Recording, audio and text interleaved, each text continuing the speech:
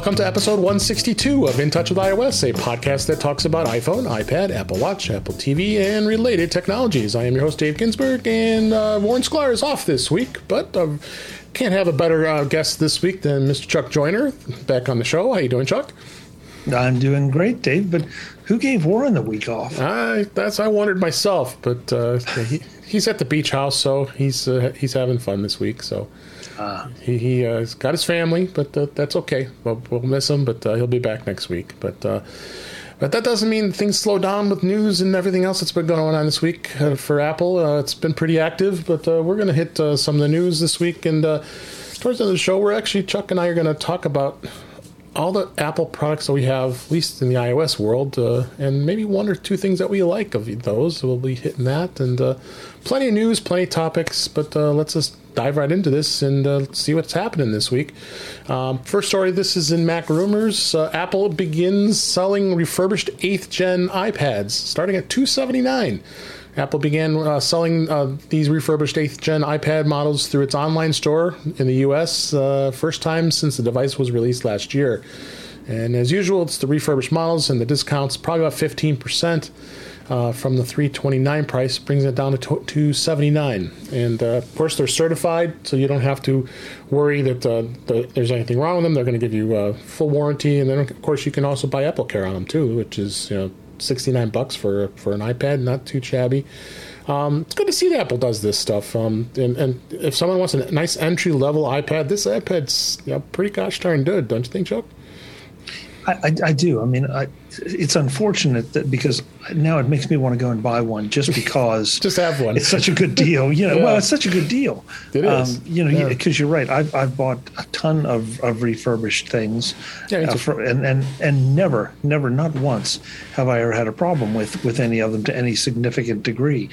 And half the time, you wouldn't even know that these are refurbished.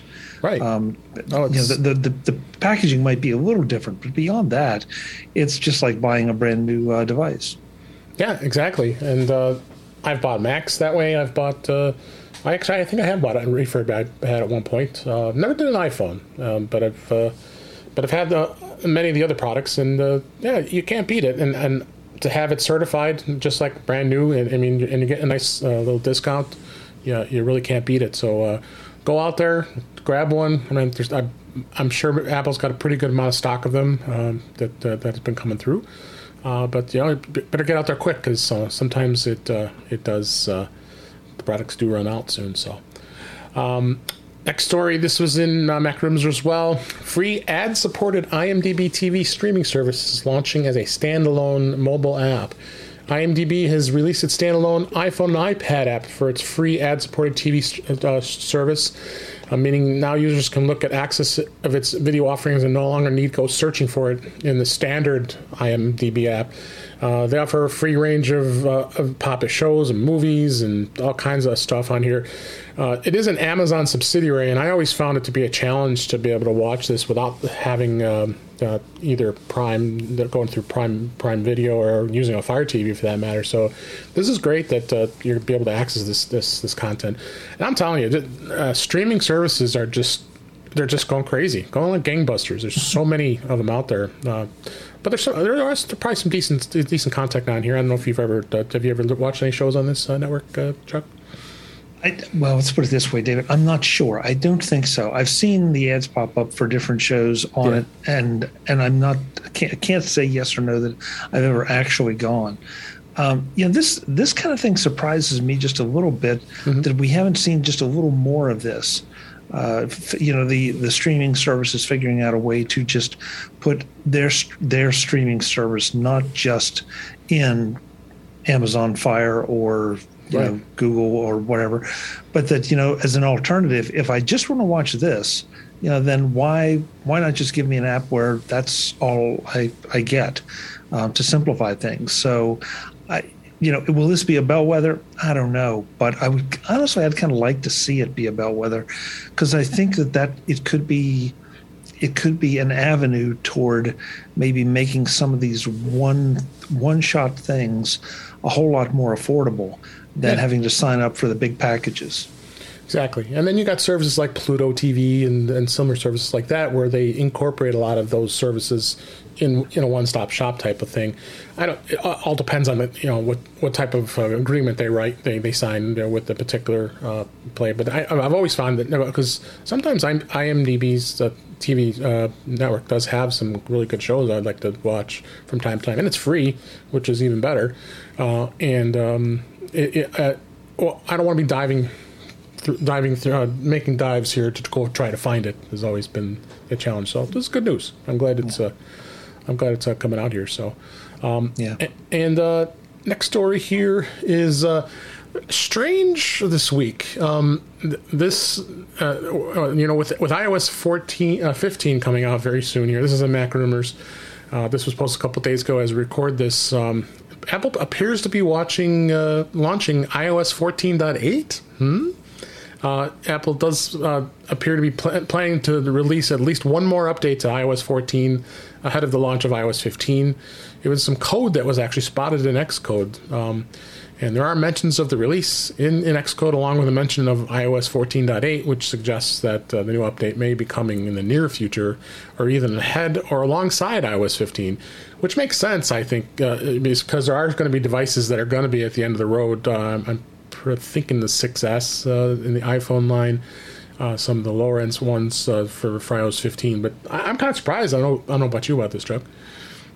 I think actually this is a good thing because it shows that Apple is going to be doing support for some of the non-current operating systems, which they've done for a while. But the fact that this may be the case, and I mean iOS 15, that's I haven't run the betas, but there's certainly going to be a lot of changes in it. And so if I decide not to be one of the people that falls on the sword at first, and maybe that's not an apt analogy anymore since there have been so many betas and they've been so widely distributed. But just the idea that, okay, if I'm running iOS 14 and I don't want to be an early adopter of 15 when it actually is officially released, I can feel comfortable that I'm going to assume that these are minor bug fixes and security updates. That may or may not be true because we haven't seen either one. But this is a good thing as far as I'm concerned. Yeah, no, I'm glad it's it's going to stay current, and they've also done it with iOS 12 and iOS 13 for depending on the ones before that. You've got devices that can't go past iOS 12, so 12.5, whatever it is now, is out there still, and that kudos to Apple to continue to unlike Android, where you're at end of the line with an Android device, where at least Apple is smart, and there are people who want to hold on to their older devices, and obviously sooner or later you're going to have to think about moving on because apps are going to start becoming incompatible. But yeah, no, this is good news. So be on the lookout for it. It hadn't gotten a lot of press, so I think it was kind of a strange thing to find, and you don't see too much discussion of it. So, but hopefully it comes out next week, and maybe it's got some fixes that we aren't aware of in iOS 14 anyway. This topic I found to be a little interesting here. This is in Mac Rumors. A new U.S. Antitrust bill would require Apple and Google to allow third-party app stores and sideloading. This is a new bipartisan antitrust legislation that targets both Apple's App Store and Google Play Store. And it was introduced today, this week. Actually, this was yesterday as we record this, from U.S. Senators Richard Blumenthal, Marsha Blackburn, and Amy Klobuchar. And the Open Markets App Act is supposed to be meant to have free, clear, and enforceable rules that protect competition and strengthen consumer protection. And again, we're dealing with senators here. Do they have a lot of knowledge of this, which you kind of have to question, in my opinion? And there was some stuff here, statement of what the legislation is really doing. But is it a good thing to force, specifically to us, Apple, to have the App Store be open? I mean, this has been a discussion for a while. What do you think, Chuck? This is definitely going to be interesting. I've got to leave now and go take my blood pressure medicine. I'm with you too. It's just this just drives me crazy because I think it absolutely shows, it demonstrates just how much these legislators and these three in particular just don't understand what they're talking about and what they're asking for. And I mean, I absolutely detest both of these. The side loading thing, it just completely makes me crazy. It is, because that's a security, a security issue. The third party app stores, I don't understand what they. I mean, part of me says I don't wish hacking on anybody, but I almost wish somebody would hack these three and give them a taste of what it's like to be hacked. Maybe they would then, and that's a dangerous statement to make, but I just made it because, having lost some things and having been hacked to this much or a very small degree, right. I know how much hassle it can be. I know how much time it sucks up to try to undo the damage. And for them to be advocating this, you just know that there are hackers out there just wringing their hands, in the very best Dr. Evil kind of imitation, saying, "I can't wait." I can't wait. I just somebody please get these three, and then take some of their friends with them and explain objectively, why this is a bad idea. Yeah. A very, very political discussion as far as this topic goes. So don't want to go too down that road, but let's just hope they come to their senses and realize that this isn't going to happen. But that's what I'm saying. Our legislators they don't know what they're looking at half this time. So I'm hoping Apple is looking closely at this and going to fight this if something does come to fruition here. So. But David, I think you're right. I think it would be easy for one or both of us or anybody out there to make this a political issue. Yeah. And as far as I'm concerned, this is not a political issue. This is a technical issue of understanding the implications of a third-party app store, understanding the implications of side loading, and then deciding, is this something that you want to open folks up to? And forget which side of the aisle you sit on. Again, that's my concern, that people will look at this and from one party or the other and say, well, my party supports it, so yeah, go my party, and wipe that out. Stop that. Just take those hats off and look at the objective aspects of this, and then make your decision. Absolutely. So we'll see what happens. It's this has been an ongoing topic for a while, even when we were just talking about just the side loading question, whether that's a secure thing to do or not. So we'll see what happens. Then last story this week, this is on Apple World Today. Our friend Dennis Sellers wrote this. Apple TV Plus has highest average engagement per video. With the streaming explosion, which has hit its apex, of course, during the COVID lockdowns in the second quarter. It is here to stay with new data from Coviva and Intelligence Cloud streaming media, and he says it's kind of good news for Apple TV Plus. They're saying the state of the streaming report reveals a streaming view time worldwide grew 13% in 2021, in the quarter two, compared to quarter in 2021, despite a 7% decline. And viewing in April in North America, they still saw a 2% increase over all this. So a lot of social video and engagements on Apple TV Plus. You're seeing a lot of new shows, which makes it exciting. I don't know about the ads. I don't see too many ads in Apple TV Plus, but one big thing is the connected devices, and what Apple TV Plus is really and Apple's been smart with is the fact with being on smart TVs, being on almost all of on Roku, and I believe it's on Fire TV, and other devices that you can watch and consume, and the shows are of really good quality. Of course, we love Ted Lasso, but there's a lot of other shows they're offering as well. So, what do you think? I think this is some good news. I think this is real good news, and I'm not quite sure, and feel free to disagree with me on this, but I feel like for some reason that the Apple TV shows are a lot more of an intentional watch, that you have to go to Apple TV to see the Apple TV shows. Yeah, I know that's kind of obvious, but it's not like you just happen to stumble across them like you might with some other things, and as a result, I think this is really interesting. I think it's really good news because it shows that Apple is achieving its objective, and that objective was, to deliver quality entertainment, quality programming that, if it appealed to you, the odds were that it was going to really appeal to you, and that seems to be what has happened here. Yeah, and it was interesting. And you're always attending the NAB conference, National Association of Broadcasters conference, and Apple was kind of rumored to be attending it, and then a few days later they're not attending anymore.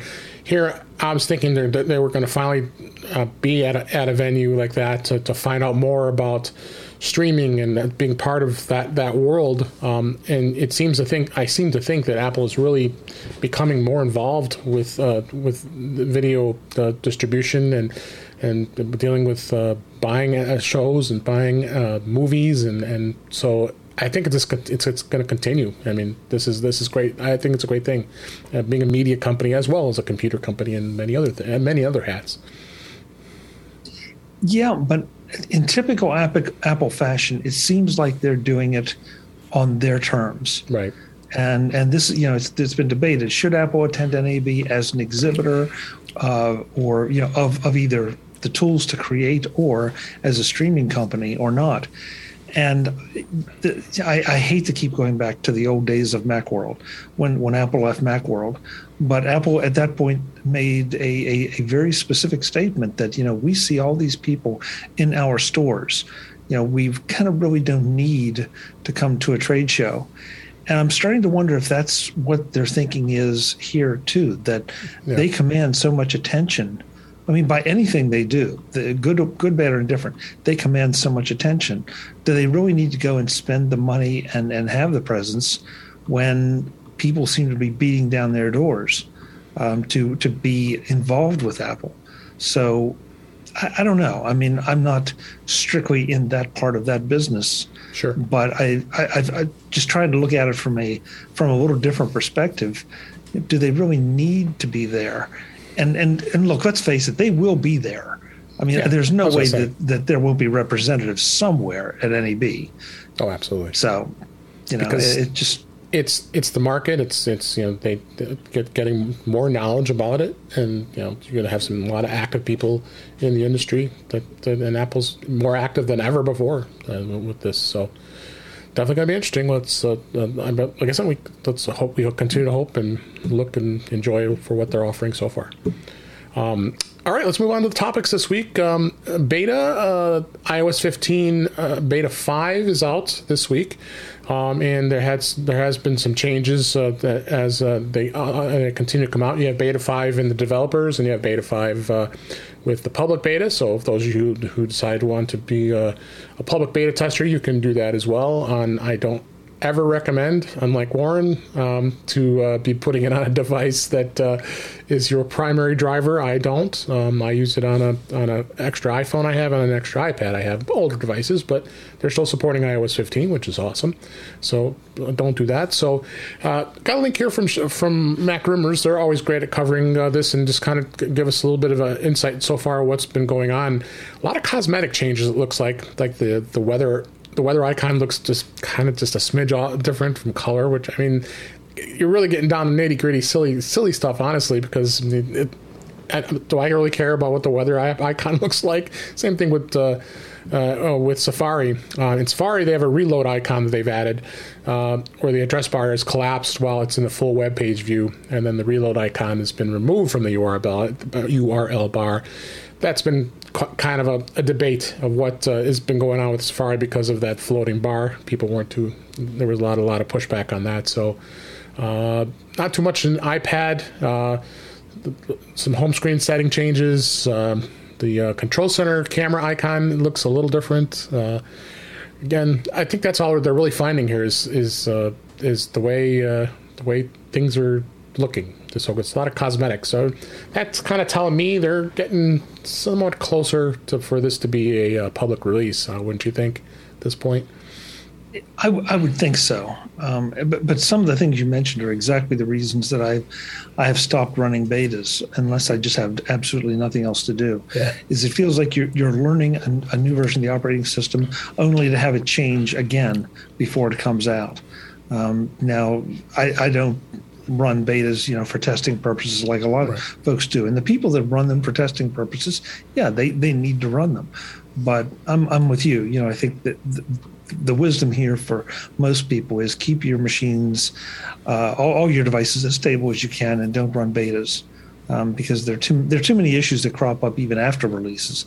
We talk a lot about maybe waiting until the 0.1 release of anything before doing the update, and instead everybody else, so many people seem to advocate, forget the 0.1 release, forget the 0.0 release. Let's jump into the betas, and it's you're going the wrong direction, guys. Yeah. Unless you have a business, a real need, or just plenty of time on your hands, or as you said, David, a spare machine, then play all you want. But absolutely, that's what I do, and when I have a chance. But this is my iPhone that has iOS 15 on it that I'm using as a camera. So.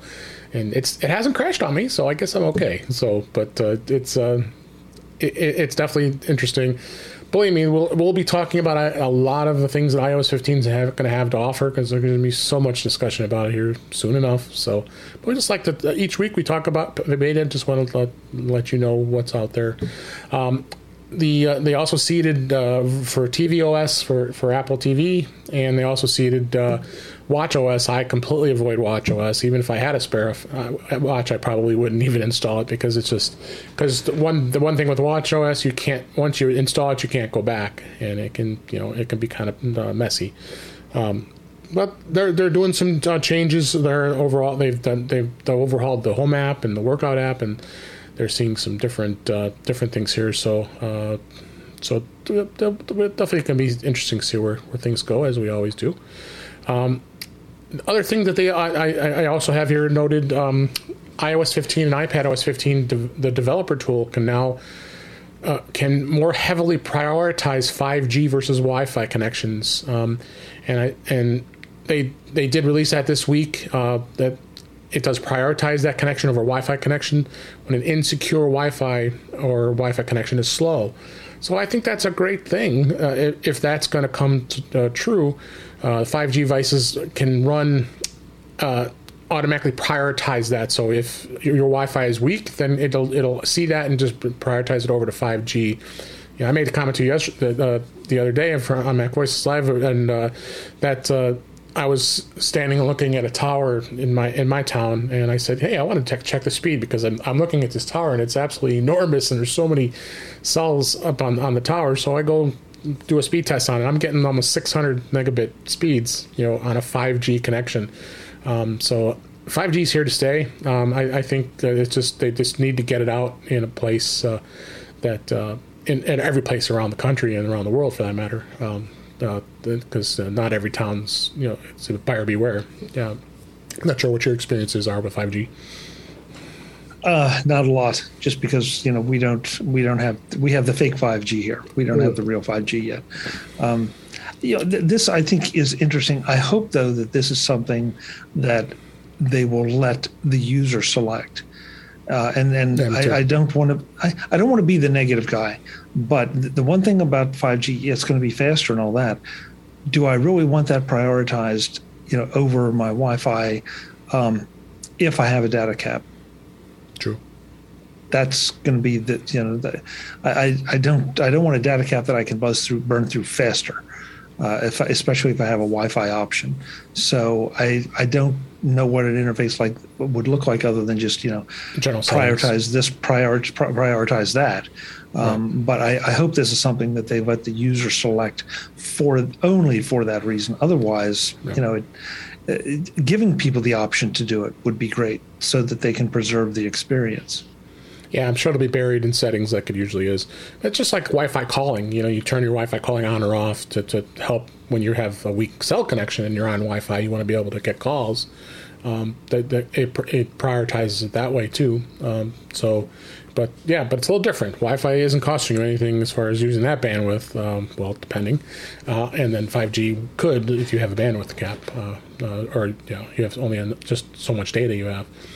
These days, a lot of people have unlimited data, so it isn't as much of a problem. But there's still plenty out there who don't. So I agree with you. Yeah. Well, and that's always shifting sand. That right now, I mean, Comcast, at least here in my state, I know they cut a deal with the state government that they were going to continue unlimited data for a while, as opposed to some other issues that were going to be imposed on them. And so, when will that come to an end? And and that's for Comcast. There are plenty of other providers out there with all kind of different rules, and in every terms of service it says, we reserve the right to change this at any time. They do, and actually a bandwidth cap is in place here at my home. So, albeit it's like 1.2 terabytes, which I've rarely come close to it, but I know some homes they have, and then unfortunately you do have to purchase the unlimited plan through them. So there's another money making way for Comcast to get you if you are a whole household that has a lot of streaming devices. So, but it's definitely gonna be interesting. Other beta thing that was out there was, and you probably weren't even aware of this. They had a first beta about this from the AirPods Pro, believe it or not. It's a firmware beta that adds a conversational boost.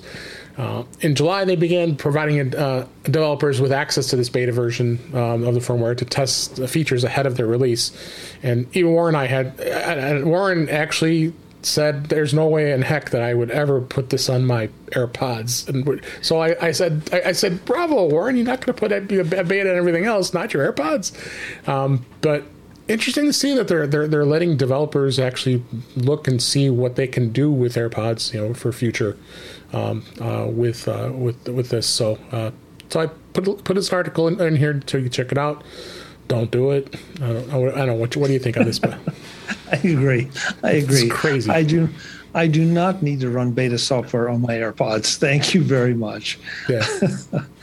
Yeah. So just be aware of that there are some changes coming to the AirPods Pro. We both enjoy our AirPods Pro, and when they work right, and lately they've been doing pretty good. So at least for me, anyway. And another topic here I want to talk about. There has been quite a few weather-related emergencies going on in the last few weeks here in my town. We've had some tornado touchdowns, not in my general area, but not too far away. Had a power outage as we were doing Mac Voices Live on Tuesday night this past week for me. I would like to discuss a little bit about how you receive, especially in the U.S., the government emergency alerts on your iPhone and how to turn them off if you desire. I have a link to an article in 9to5Mac here, and them talking about the different alerts. There's a number of ways where you can actually turn it on or off. And if you in the U.S., if you want to turn on these and test the emergency alert, you can go in and actually dial on your phone. It says *5005 *253371 and then tap the call button, and it'll say the tests are enabled, and you'll be able to test your emergency alerts. But albeit as that, it's a very simple process to just go into manage real-time alerts, and that's what kind of bothered me a little bit. I don't know about you, Chuck, but you go into this into the notifications and scroll all the way down to the bottom, and then there's a government alerts section there where you can turn on or off the Amber Alerts, emergency alerts, or public safety alerts. Now, some of those I have turned off because I've had them go off at 2-3 in the morning, especially an Amber Alert, and I understand how important an Amber Alert is to somebody abducted or a child been abducted, but there's sometimes I just prefer it not be on. So I don't know what your thoughts are with these alerts. A couple things. So first of all, one thing I don't know is if they punch through do not disturb. I think they do because I've had it on, and then they've had warning of a severe thunderstorm or something.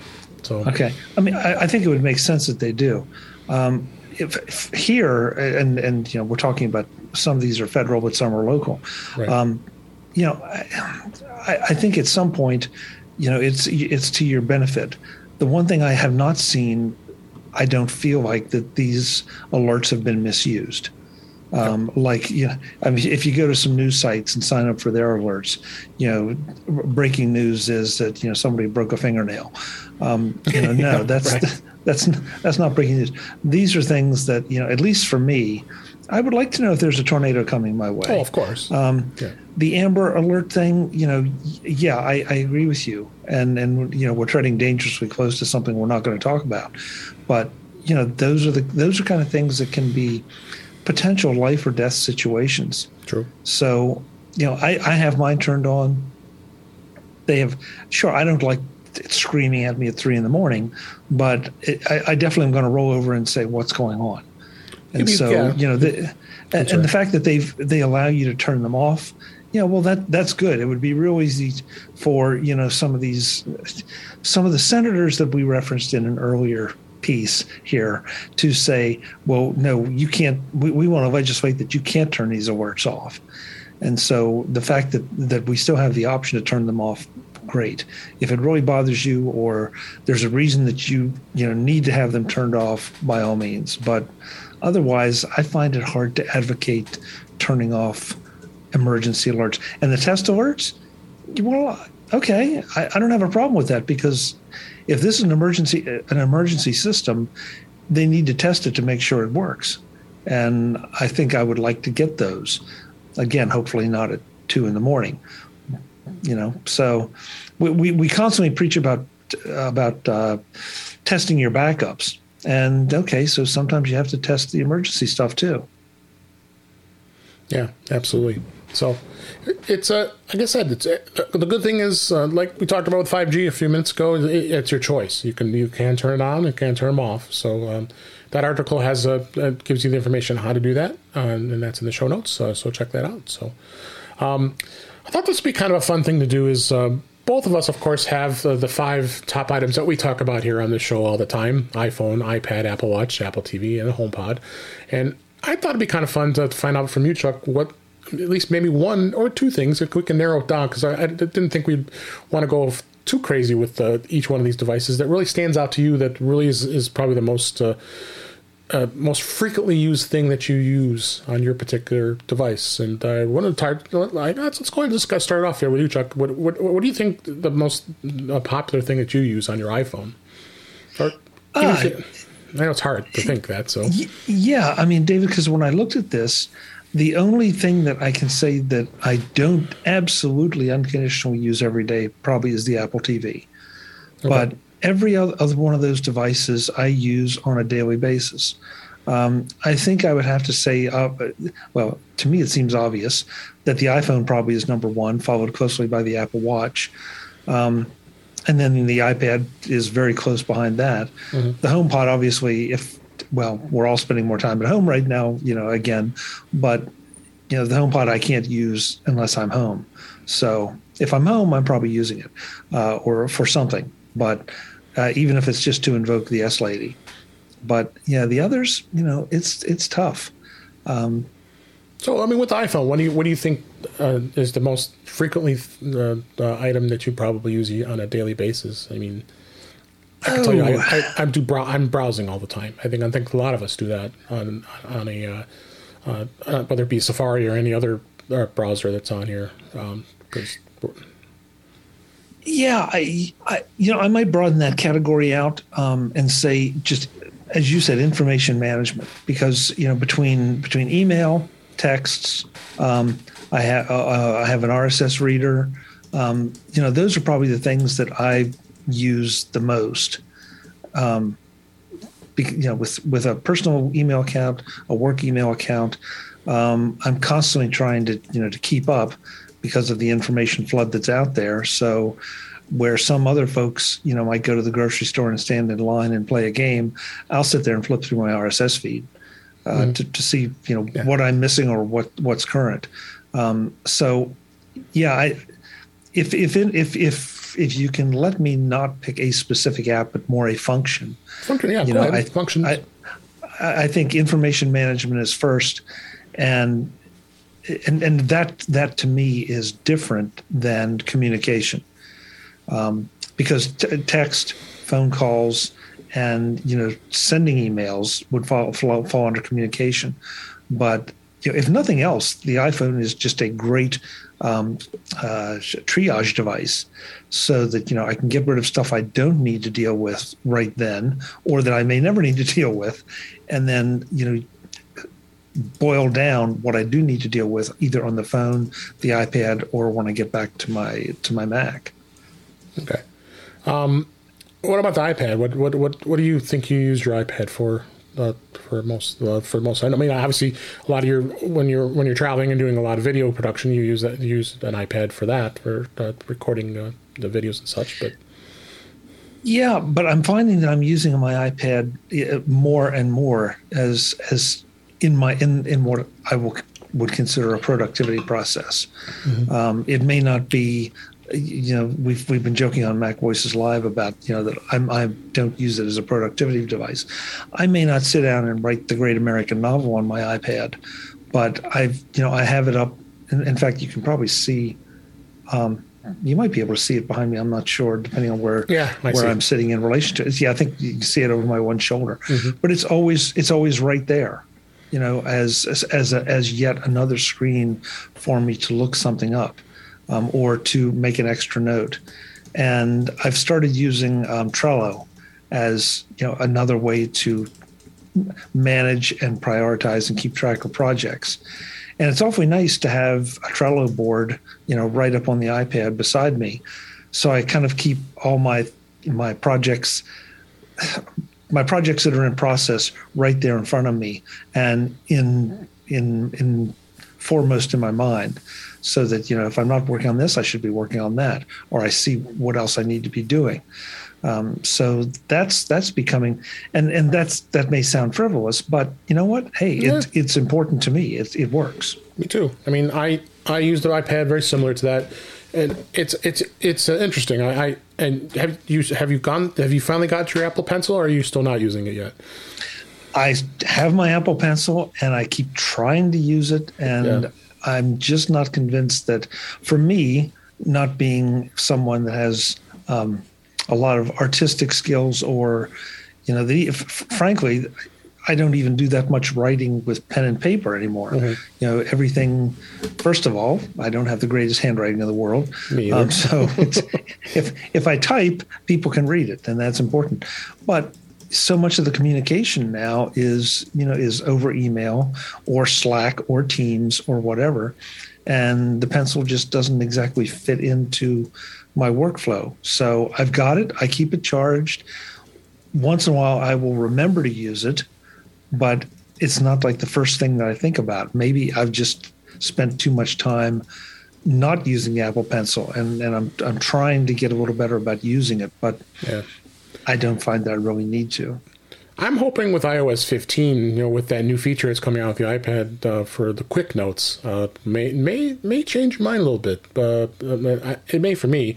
I don't have an Apple Pencil for my older iPad that I have in beta, so I haven't really had a chance to play with it much because that one requires the first-gen pencil. I then just feel the need to have an expensive buying a pencil that I'm only going to play with once in a blue moon. So, but I'm hoping that that's going to become something that would make the device even more productive with using the Apple Pencil for jotting down notes and such quickly. I mean, you obviously you can go into note-taking apps and use that, but I think it's something that, even with the quick notes that could come in handy at some point.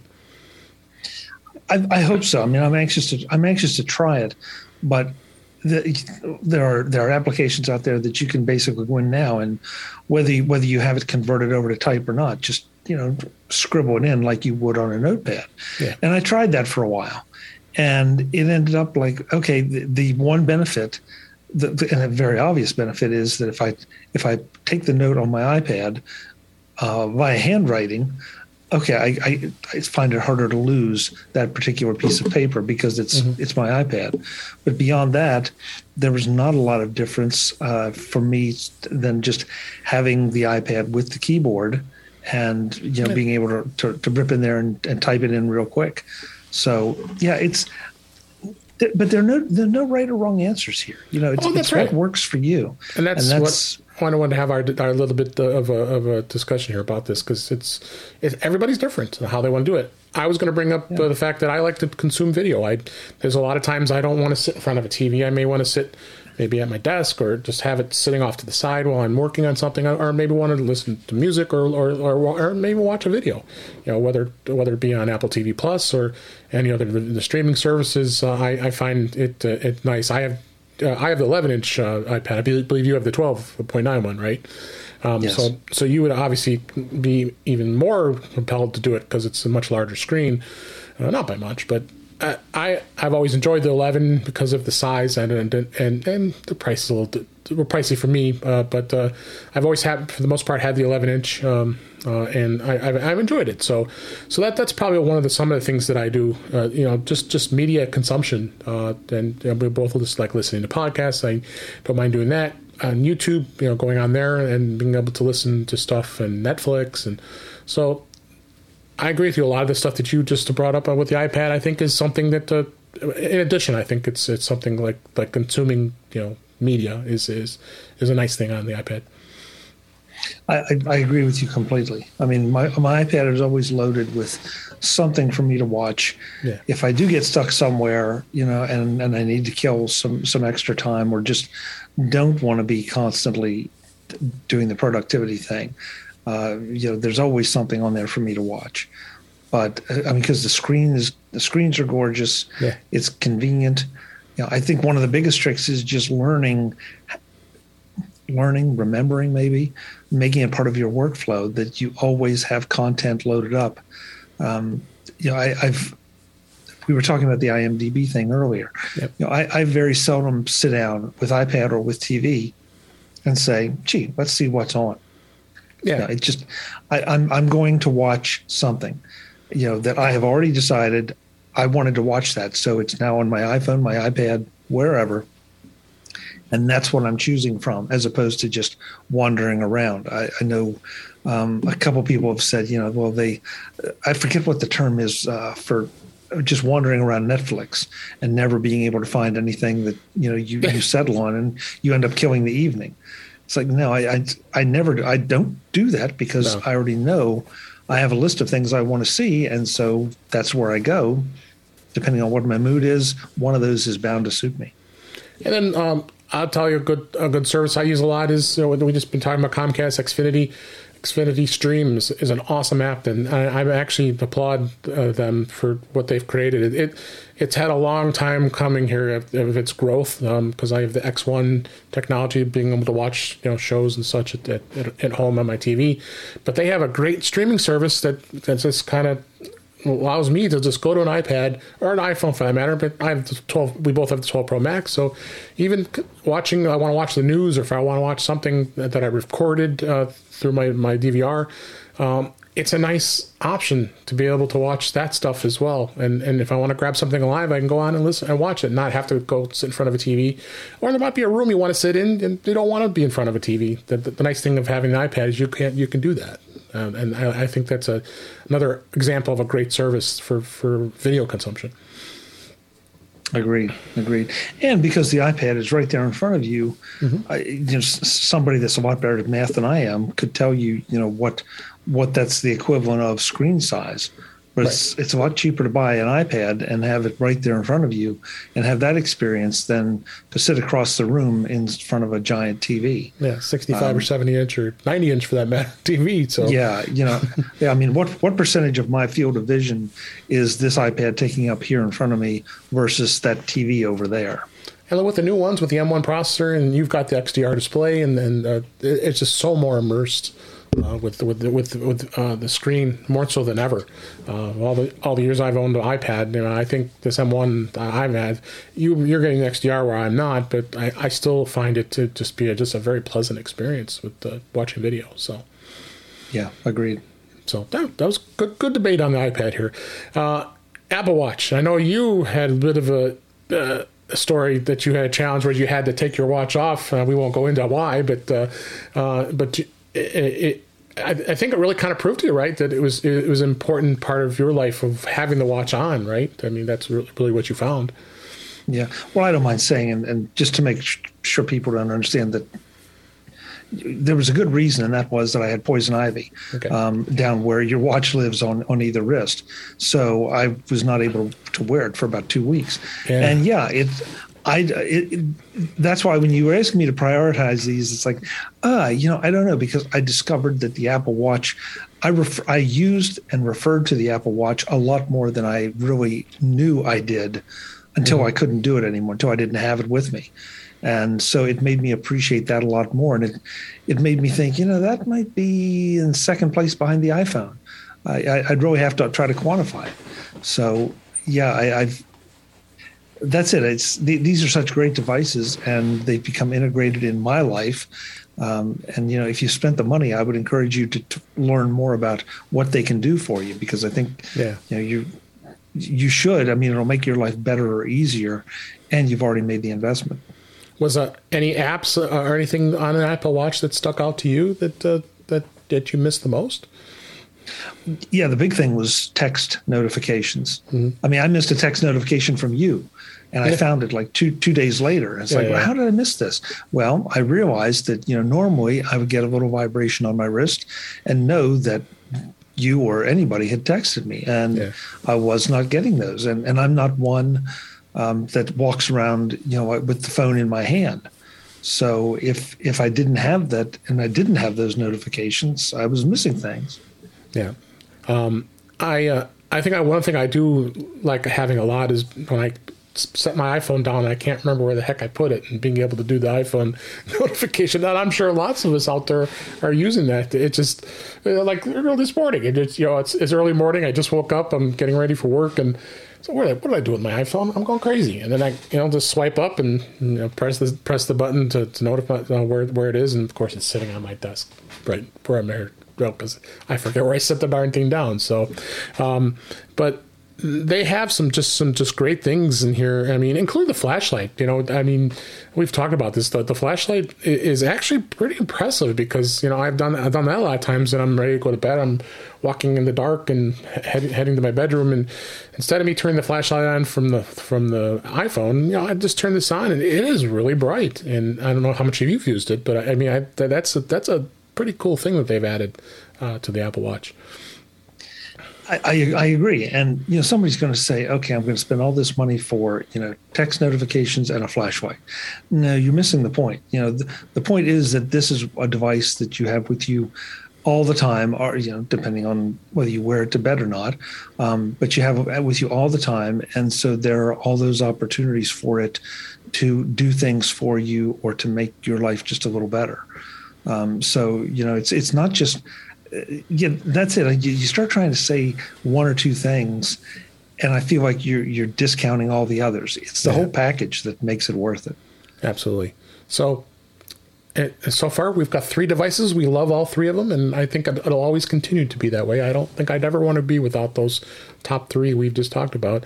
I kind of agree with you with the Apple TV. I don't. And in fact, I know you've had some discussions. You were on a previous show talking about the Apple TV, and isn't worth it anymore at this point, because Apple is not done a good job of marketing it and pushing it to the fact that isn't worth it, because the Apple TV app is available pretty much everywhere at this point. So why would I not want to buy a $29 Roku device to be able to watch the content on there, which is perfectly fine.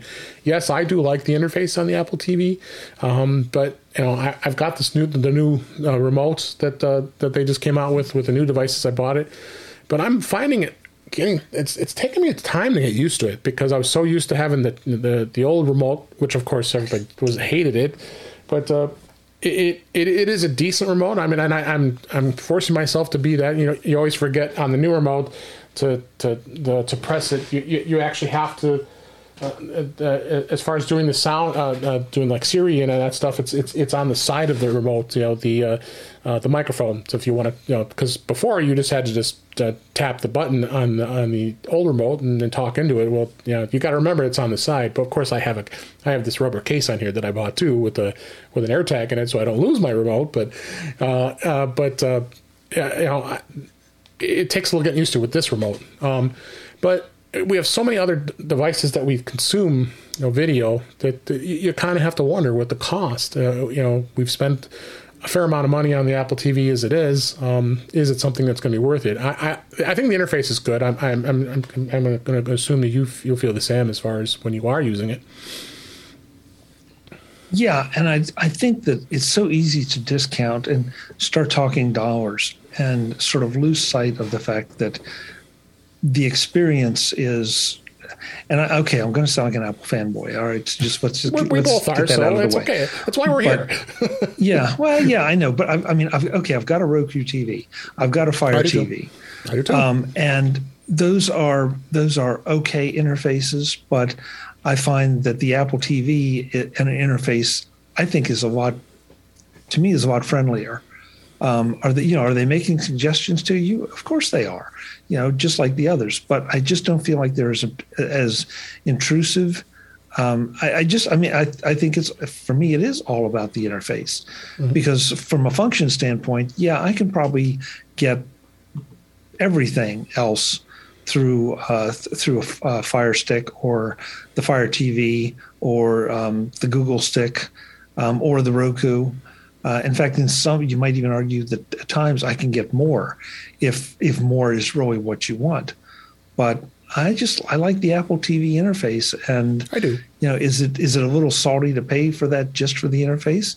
Yeah, but it also depends, I think, on, well, first of all, on who you are. Are you an Apple person or not? But more importantly, how much do you use your TV?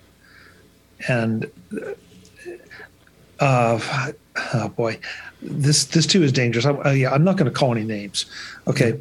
But I know that for a while I had a video set up that was so convoluted that nobody could turn it on but me, because I knew, okay, this has to turn on that, and turn this one on, turn that one on. Okay, now we're ready to watch TV 5 minutes later, and I know I'm not alone in that. And same here. I'm not married. I'm single, so I can do that. If I had anybody living here with me, the wife if I had somebody, if I had somebody living with me, they'd probably kill me. So with the Apple TV, you set up, you fire it up, and now you've got that one interface, and it's pleasant to use. And I don't think that the experience of the interface is being given enough credit. Yeah, I agree. So. Again, and that's kind of why we don't really cover it during beta too, because they do beta updates on the Apple TV, but there really isn't anything super exciting that they do with the interface. Maybe some minor improvements, but Sam that would do with that as well. And then finally, just a quick wrap up. HomePod.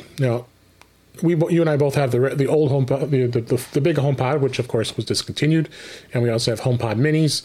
Briefly, I mean, are you finding it still something that you enjoy? I've got it set up in a pair, and it's working so much better now with Mac OS Big Sur, and I'm able to play everything through AirPlay. So it's working a lot better. But anything that really, like, maybe one thing that stands out that you do like about it? The fact that I have several, I'll confess, I have two of regular size HomePods, and then I have two minis. Same here. The regular size are in a stereo pair in the living room. Mm-hmm. The minis are spread throughout the house. And I love the fact that I can be listening to a podcast or music or whatever I'm listening to. And if I'm sending it out through that system, I don't have to carry anything with me. It doesn't follow me, of course. Yeah. It just is playing everywhere. Absolutely. And in a quality that, because the scenario I'm describing is not one where I'm sitting down and saying, "Oh, I'm really going to absorb this," and really, right. It's casual. It's more casual listening. Absolutely. And again, it sounds like we're both kind of spoiled here with all the toys, but it means that I can get more out of whatever it is that I'm doing, and that to me kind of sums up why we love our Apple devices. Yep. Yeah, and that's why I want to kind of wrap that up with the HomePod. I'm 100% in agreement with you as well. I did take my two HomePod minis for the moment because I had to do some stuff in where my basement TV is. A whole another story with having a little bit of a problem with our floor and the flood in there. But I got it set up temporarily, and I didn't want to reset up the home theater because. So I thought, hey, this might be a great opportunity to put two little HomePod minis in place and at least have something for some good sound down there. And it actually turned out pretty good. They sound good. They don't compare to the full size HomePods, but yeah, they work out really good. So. And a couple other topics here before we wrap things up here. I wanted to talk a little bit about the Apple One bundle here, and OS X Daily had a good article, and I wanted it was just a reminder about the fact that you actually can get up to 4 terabytes of storage if you have the Apple One Premier. I'm not sure, Chuck, which do you have? Are you in the bundle as far as all the Apple services? No, I'm not. And honestly, I've been just negligent in doing it. It's something I need to do. Okay. Just to save the money. There's certain aspects of the bundles that aren't compelling to me, but right. At the end of the day, they would save me money. So I just need to kick myself and go do it. Yeah, it is worth it. And I'm doing the Apple One Premier, $29.95. I don't need you guys. I'll put a link in the show notes so you can go back and look at the other offerings. But the other thing too is. You don't have a lot of family you want to share with, but I thought it would be a nice benefit to share it with my family members. So I have the family sharing plan on it, and they get to have the benefit of having all those services which they weren't used to before. So it's kind of a feel good and to being able to share it. And the nice thing about the Apple One bundle for the Premier, it comes with 2 terabytes of storage. But if you have a really big family and you really have a lot of challenges with space, you actually can get an extra 2 terabytes, making it the 4 terabytes of space. That's a lot of data. Now, that's going to add another $9.99 a month of cost on top of the $29.99 is you're going to be paying for the bundle. So, think about it that way. Is it worth it? If you can really need all that space, and if everybody has got a lot of consumed space, obviously a lot of people taking photos and videos, and that's probably the biggest culprit of space here. But the article does describe, and I'm going through this, just how to subscribe to the Apple One bundle. You go into the subscriptions and go in to get the Apple One bundle, and then you can try it out. And then it gives you the plan. And of course, you get Apple Music, Apple TV Plus, you get Arcade, you get 2 terabytes of storage, you get News Plus, and you get Fitness Plus. And you can trial it too if you'd like. Now, the way you go in to actually go and upgrade the iCloud storage plan to stack it up with the 2 terabytes, you go into the iCloud and you manage storage. And then you can go in and change storage and then select 2 terabytes. And then you confirm you want to buy that 2 terabyte plan. So it's kind of a bit of a workaround. So you've got that 2 terabyte plan that you've purchased on top of the bundle, and then all of a sudden you will have 4 terabytes. So Apple hasn't changed it as of yet, and as it mentions this in the article as well.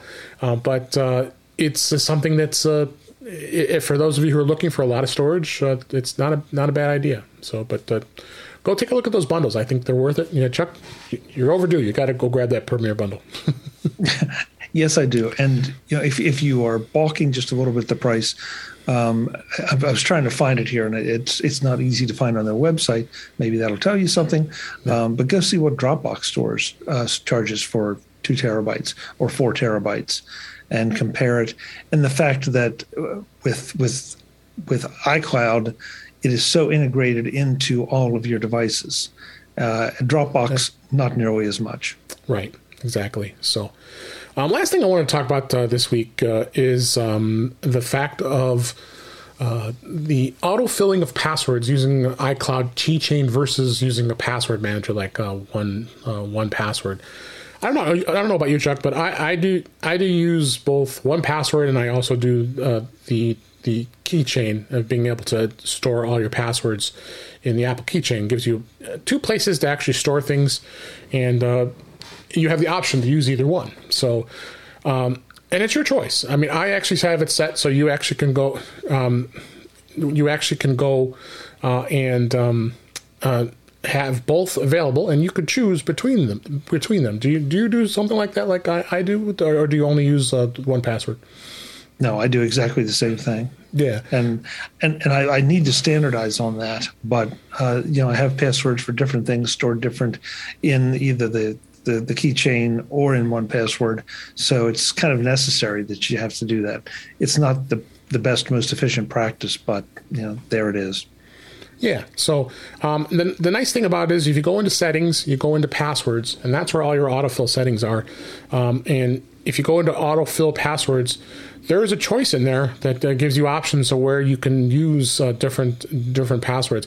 Now, the other unique thing, and I forgot about this, I want to make sure I mentioned when you go into autofill, you have iCloud Keychain, and I use 1Password as well as I know you do as well. But it also includes an authenticator app. I use Microsoft's authenticator app, and it's actually I'm finding it to be a much better app, and I'll be using Authenticator more than a lot of the ones that are out there. I use it for work, of course, but I've also been using it for other apps as well. So you can use that as autofilling. So if you want to be able to fill in the Authenticator code that it gives you, you have the option there, which is pretty cool. Even Chrome has that option too, because I don't know if I'd use Chrome. It's there, it's turned off, but Chrome is in there as well. So, but then you can go into 1Password. And of course, 1Password is so much more robust when it comes to the way the passwords are in there as well and managing it. So, and I'm sure as you're a very big 1Password user, right?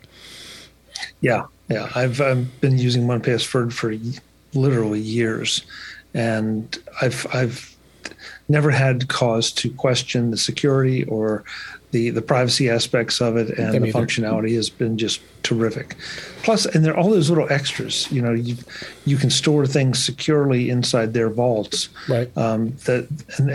So, for example, I'll take pictures of my credit cards and put them in the vault, front and back, so that I always have all those numbers, all the current information, should anything happen and I need to contact the company.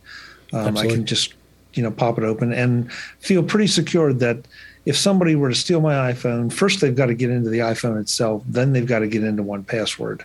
And that's not going to be something that's very, very easy to do at all. Absolutely.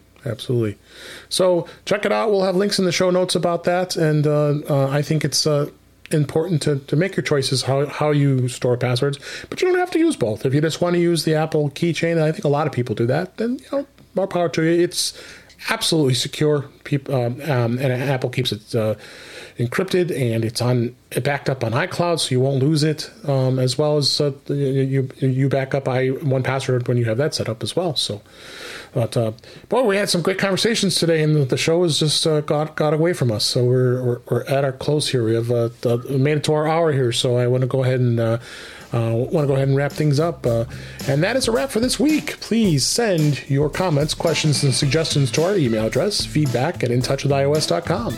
You can find us on Twitter @intouchwithios. Go to our YouTube page, which is at youtube.com/DaveG65. You can also subscribe in your favorite podcatcher, including Apple Podcasts and many others. But better yet, go to our website, intouchwithios.com, where all the links to all the ways to listen to us are there. And I am Dave Ginsburg. You can find me on Twitter @DaveG65. And Chuck, as always, thanks for being here. Where can people find you? Hey, thank you, David. It's always a pleasure. MacVoices.com is where you can find everything I put out. Pretty much everything is linked there. We do Mac Voices live Tuesday nights, 5 p.m. Pacific, 8 p.m. Eastern on YouTube at Mac Voices TV. And on any of the socials, you're welcome to agree or disagree with me at any given moment as @ChuckJoyner. Thanks so much, Chuck. Appreciate everybody listening. I hope you enjoyed the show, and we'll talk again soon.